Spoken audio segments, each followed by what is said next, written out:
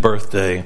And what a wonderful thing that is, the birth of Jesus. And before I get started, I did want to just bring to your attention for prayer request, Carrie Moore passed away this morning. That is Net's cousin. It's Linda Foshee, Gerard's daughter.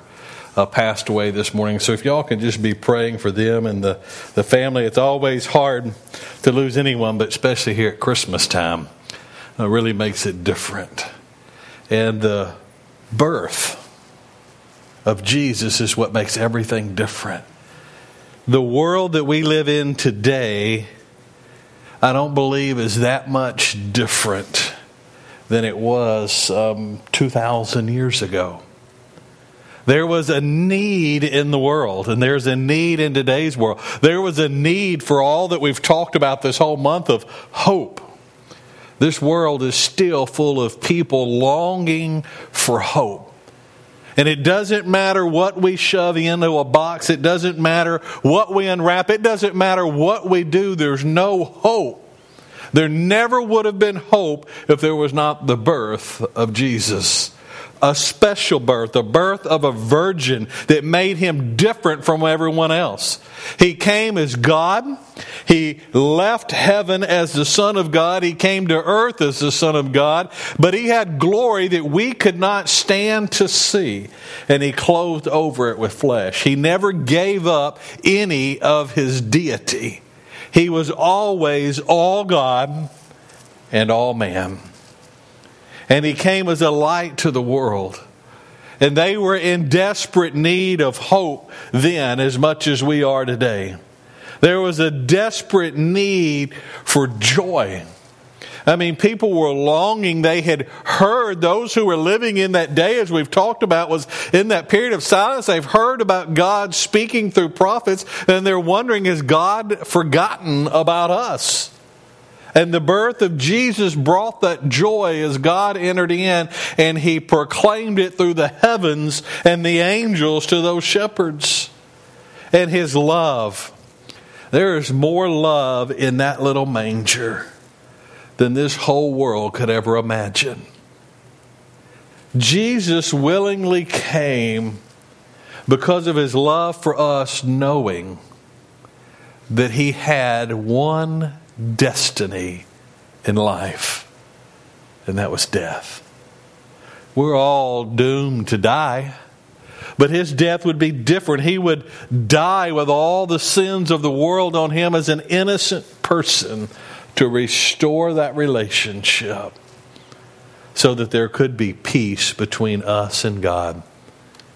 Regardless of what we have in our life, regardless of how we feel, there is no peace between us and God without Christ in the middle. Because when God looks at us, he sees the bloodshed of his Son, the forgiveness of our sins, and he sees us as righteous, as holy, and as perfect. He sees us as if we've never sinned. Can you imagine that? That's all because of the gift. If you have your Bibles today, if you will open with me to the book of Luke chapter 2. I want to read part of the Christmas story to you this morning as we begin. Very familiar verses, but I want you to listen to these kind of like we did last night. We're not going to read all that we read last night. I hope that you had an opportunity to be with us here, but Luke chapter 2, and if you would stand with me please, and as we begin in verse 1. It says, now in those days a decree went out from Caesar Augustus that a census be taken of all the inhabited earth.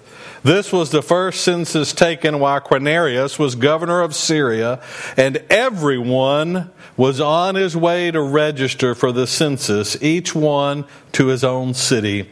Joseph also went up from Galilee, from the city of Nazareth to Judea, to the city of David, which is called Bethlehem, because he was of the house and family of David, in order to register with his wife Mary, who was engaged to him and was with child.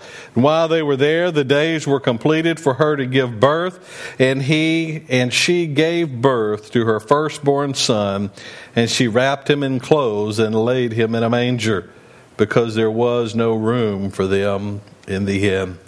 Father God, I thank you so much, Lord, for your wonderful gift of your Son. Father, while he was king, he came in humble means. Father, and we have record, we have proof of this. Father, the lives that have been given for what they knew. Father, thank you for this gift. Lord, today, Father, would you open our ears that we can hear Holy Spirit? Father, would you soften our hearts that Holy Spirit may speak to our hearts today? Father, even through some familiar verses, I ask that you would stir within us your Spirit. And Father God, I just pray everything in the precious, most holy name of your Son, Jesus. Amen. And you may be seated. I like this because, you know, God has a way of working behind the scenes to accomplish his good work.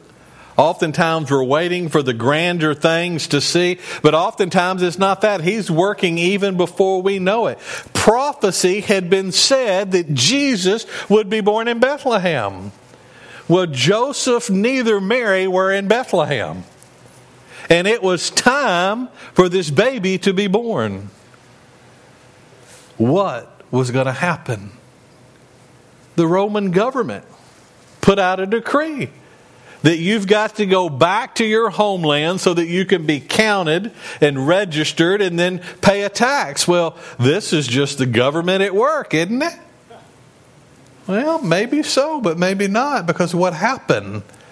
Joseph and Mary went to Bethlehem so that the prophecy could be filled, that he would be born there.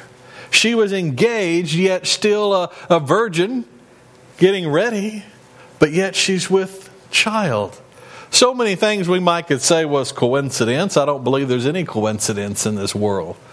God is working in our lives. How many times do things happen in our life that we never know were already being set up because God is orchestrating those? God knew from the very beginning, Genesis 1:1, that in the beginning God created the what? The heavens and the earth. God knew at that moment exactly how he was going to orchestrate everything so that we could have a relationship. God's going to create mankind to have fellowship and communion, design us that way, to want relationship, knowing that we were going to turn around and spit right in his face. But yet he still loved us enough that he says, I'm going to fix that. Because I know that in the flesh they can't. And it doesn't matter what we try, we never can. So he sent his son, raised up. But can you imagine? We've talked about this before, but let me just give you a little bit of free information. A manger, we like to have a cute little wooden manger. A manger was a feeding trough for animals. It was probably carved out of stone. It was in a stable. It probably was kind of dirty. What's in a stable? Horses and cows and donkeys, and they're going to eat in there and they're going to make their mess. Any of those, if you got animals around feeding trough, you see what they do. But the King, the creator of the world, came in humble means to a poor family. Come into a town where everybody was coming to, yet no one could make room. But one guy said, I've got a barn, you're welcome to go out there. It's probably actually kind of like a little cave in the side of a mountain. He said, it's not much, I can imagine. He said, but you're welcome to it. And then out there, away from everything else, in the quietness of the night, a little baby cried. The Savior was born. No fanfare. No trumpets, no limousines, no parades, no nothing. He was just born in humble, quiet means and wrapped up in some torn up cloth. Actually, those swaddling clothes symbolizes and represents his grave clothes from the very beginning and laid in a manger. But then those heavenly angels proclaimed to the shepherds the great news, and they at once left and went and found their way to him. We always talk about Jesus being the greatest gift, which it is. But what I want us to look at today, there are 3 gifts that Jesus was when he was born. So do we have our first package? We'll see there. Each time we get ready for a gift, we got it nice wrapped. How many of y'all had wrap packages this morning with maybe some bows on them? The first thing you're ready to do is just rip into them and find out what they are, because there's always some excitement within it. Well, let me tell you, 3 things we're going to look at today bring excitement. The birth of Christ gave us a Savior. The birth of Christ gave us a Savior. It tells us right there at Luke, verse 11, chapter 2, it says, "For today in the city of David there has been born for you a Savior who is Christ the Lord." What is a Savior? Why do we need a Savior? You know, oftentimes we hear great things. I like to explain sometimes. Why in the world do we as humans need a Savior? Aren't we all fine? Most of us all in here live in a nice home. We got nice heat. Net and her crew's been working hard to keep us with water. We've got food. Most all of us come in nice vehicles. I mean, we've got everything in the world we need, right? And after Christmas, most of us probably have a pile of debt to go right with it. But we need a Savior. What is that Savior? There's several things. It's one who rescues. You know, we're in need of a rescuing. Let me read to you from Acts chapter 13. Again, as we get a description of who Jesus is, Acts 13, verse 23, "From the descendants of this man, according to the promise, God has brought to Israel a Savior," one who rescues. We're in need of rescue because we've sinned and Satan has gotten a hold of our life. Satan came at the very beginning of the Bible. He came to Adam and Eve and he tempted them. And the moment that they both took a bite of that fruit, he became their Lord. He became their king. He became the one that they followed. Sin enwrapped them. And because that's passed down, we're all born and we are trapped in the bondage of Satan. So I would say that we need rescuing, wouldn't you? We need one because this bondage, let me tell you what. Satan is a pretty powerful person. But he's got no power over Jesus. Over our flesh, he has power. But because the birth of Christ provided a Savior that we can receive, Christ comes in and he rescues us from him.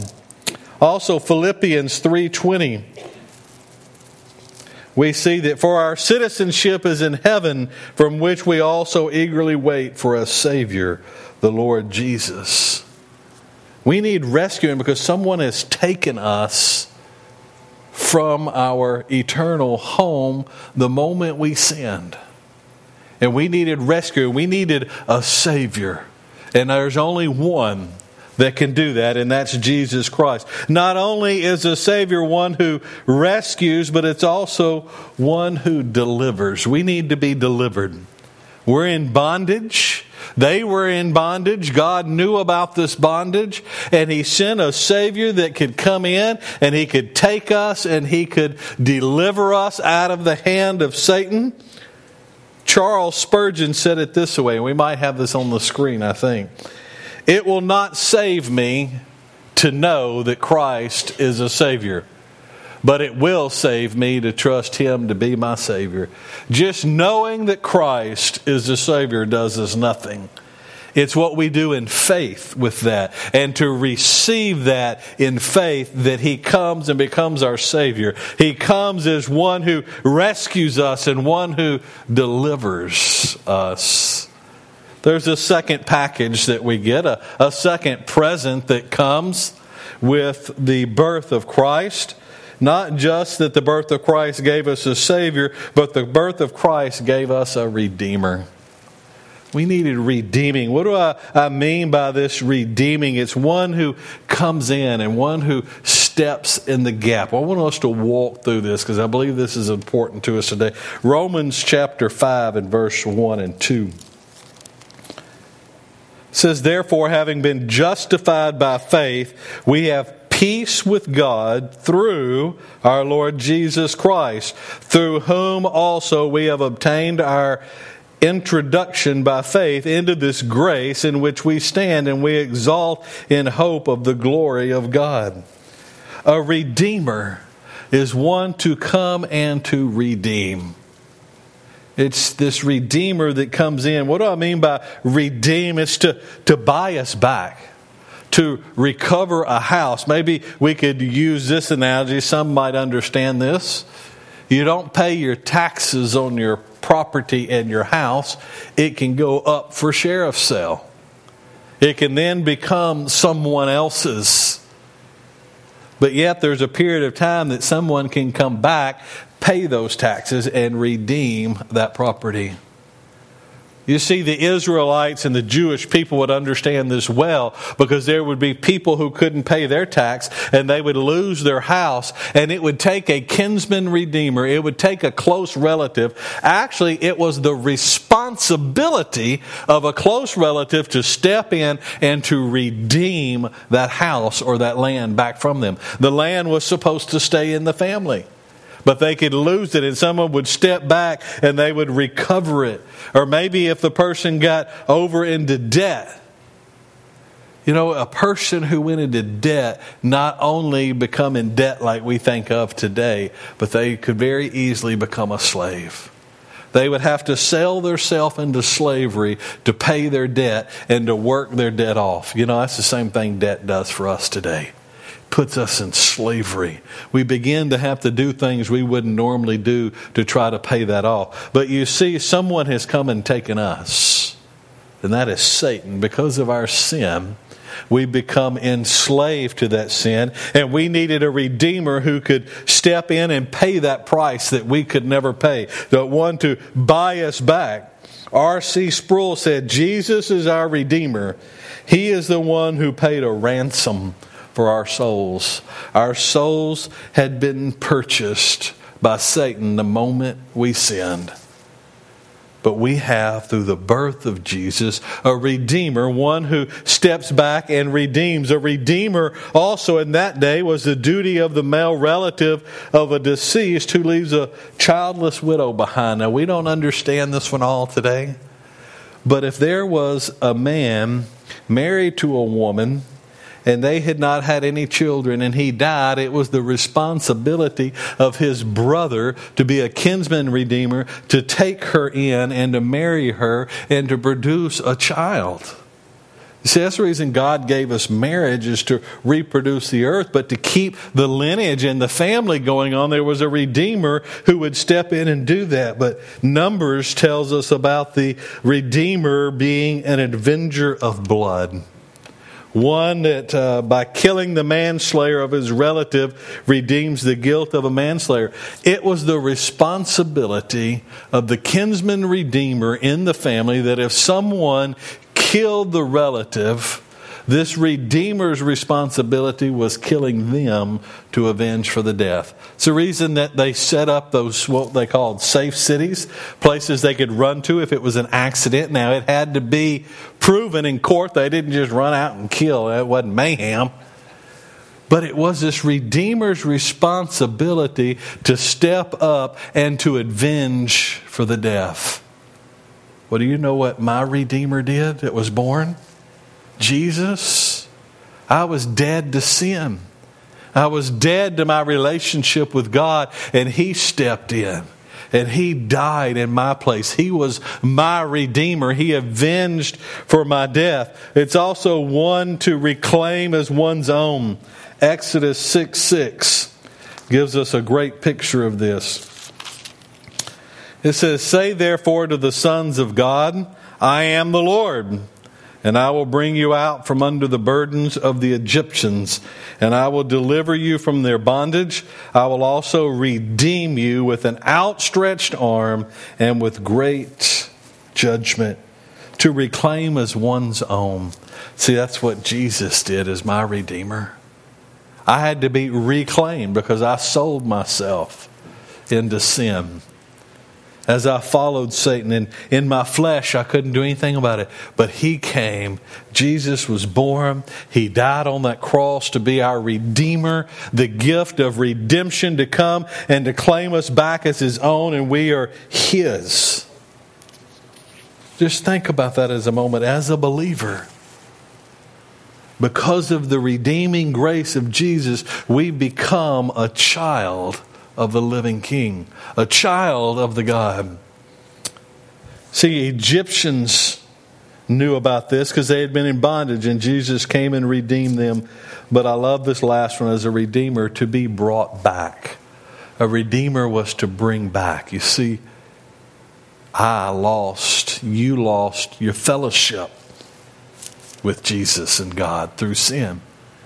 But this Redeemer that came and brought us back, and because of His love and His death on the cross, we can be restored with Him. Charles Spurgeon says, "Sin is no little thing. It girded the Redeemer's head with thorns and pierced His heart. Look upon all sin as that which crucified the Savior, and you will see it to be exceedingly sinful."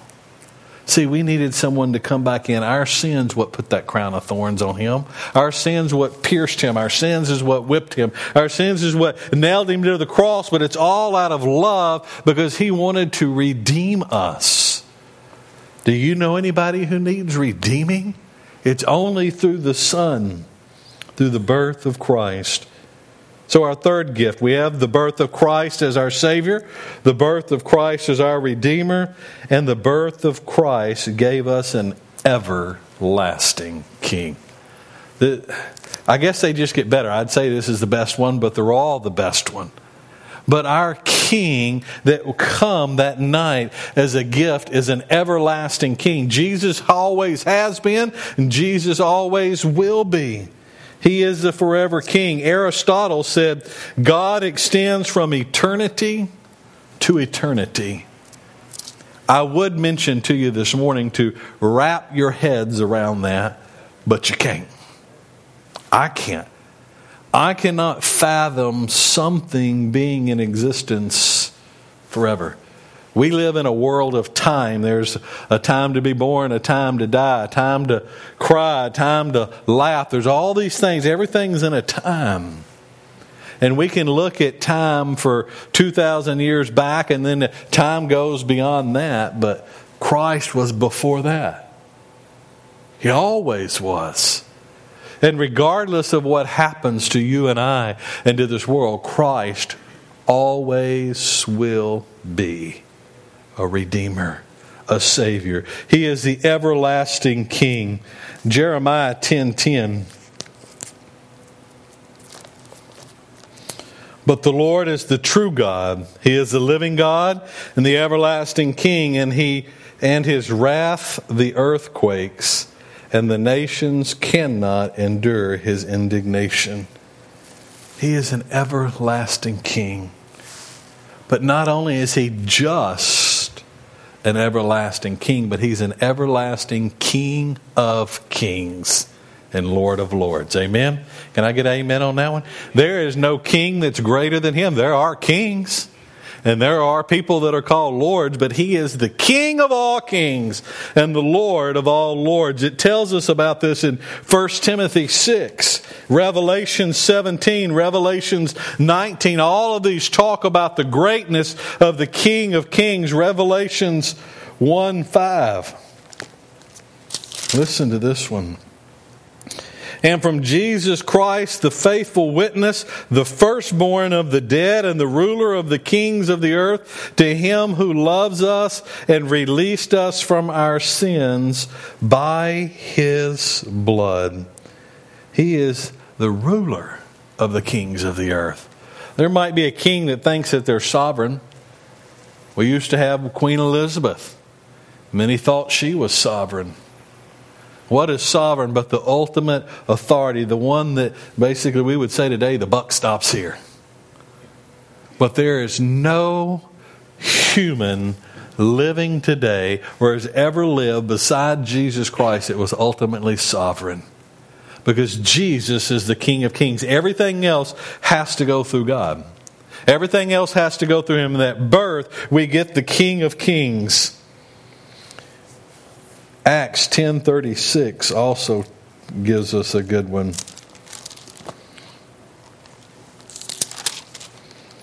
says, the world which He sent to the sons of Israel, preaching peace through Jesus Christ. He is Lord of all. And He is an everlasting. There's no end. Revelations 11:15. Then the seventh angel sounded, and there were loud voices in heaven saying, the kingdom of the world has become the kingdom of our Lord and of His Christ, and He will reign forever and ever. You don't have to worry about Christ leaving you. You don't have to worry about investing in something that'll disappear. We invest in all kinds of things. We invest in relationships, and sometimes they end. We invest into families. We invest in the stock market. And all of this stuff can crash and fail. But putting our faith in the gift of the birth of Christ will never fail, because He is King of Kings and Lord of Lords. Let me close this morning with a word from Charles Wesley. A peace on earth He brings, which nevermore shall end. The Lord of hosts, the King of kings, declares Himself our friend, assumes our flesh and blood, that we His Spirit may gain, the everlasting Son of God, the mortal Son of Man. Is Christmas important? We talked about that a couple of years ago. Yes, Christmas is important. What is it about the birth of Christ? See, it was a gift. That's the reason we give gifts. It was a gift, and that gift was a Savior.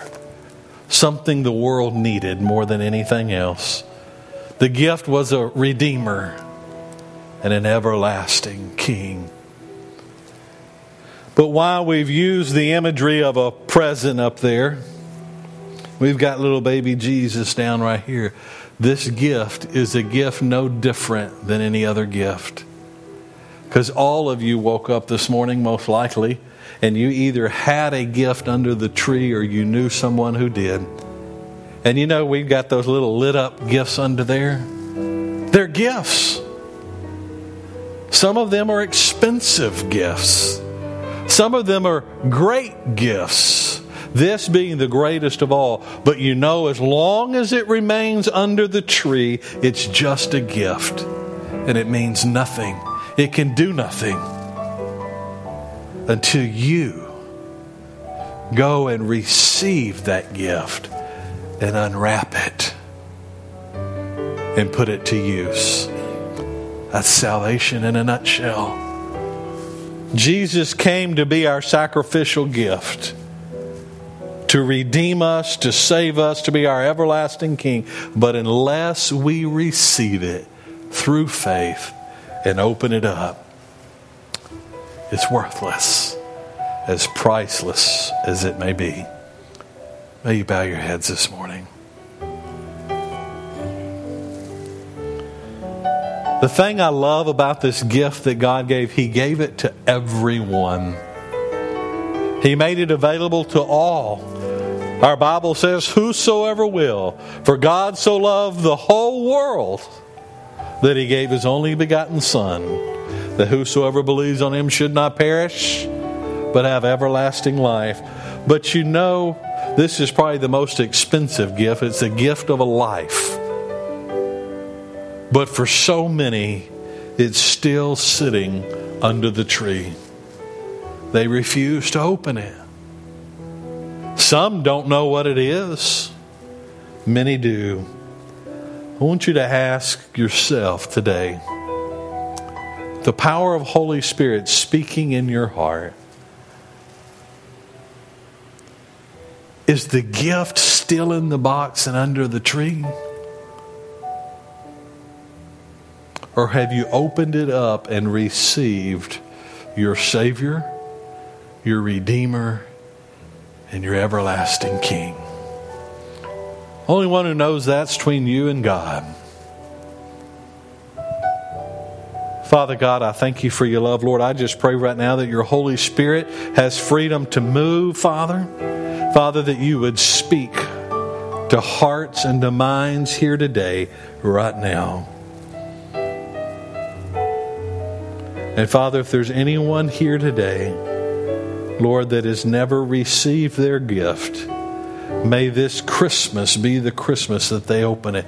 Because, Father, just as we heard of the young lady passing, Lord, this morning, we might not have another Christmas. Father, would you speak to hearts now? Father, for those who know they've received the gift, Father, may they thank you. May they praise you this morning within their hearts. With every head bowed and every eye closed, I'm just going to ask you this morning, if you know for sure that your gift has been opened, that you have received the gift of life and a Redeemer and a Savior, and you just want to praise the Lord this morning, would you just slip up your hand saying, thank you, Jesus? Amen. Any others? Is there someone here maybe this morning that's willing to say, I've heard about the presence all my life. I've seen it under the tree, but it's still under the tree. Would you be bold enough to say this morning, I'm willing to receive that gift and open it up of a Savior that can give me hope and love and joy and peace unconditionally? Would you just slip up your hand this morning if you're just willing to say that? Is there someone here this morning? Father God, how grateful we are for your love. Lord God, I thank you for all that you are. Father, thank you for the gift of a Savior. Thank you for the gift of a Redeemer. Father, thank you for the gift of an everlasting King. And Father, may this be the greatest Christmas ever, that we celebrate the birth of your Christ Jesus. Amen.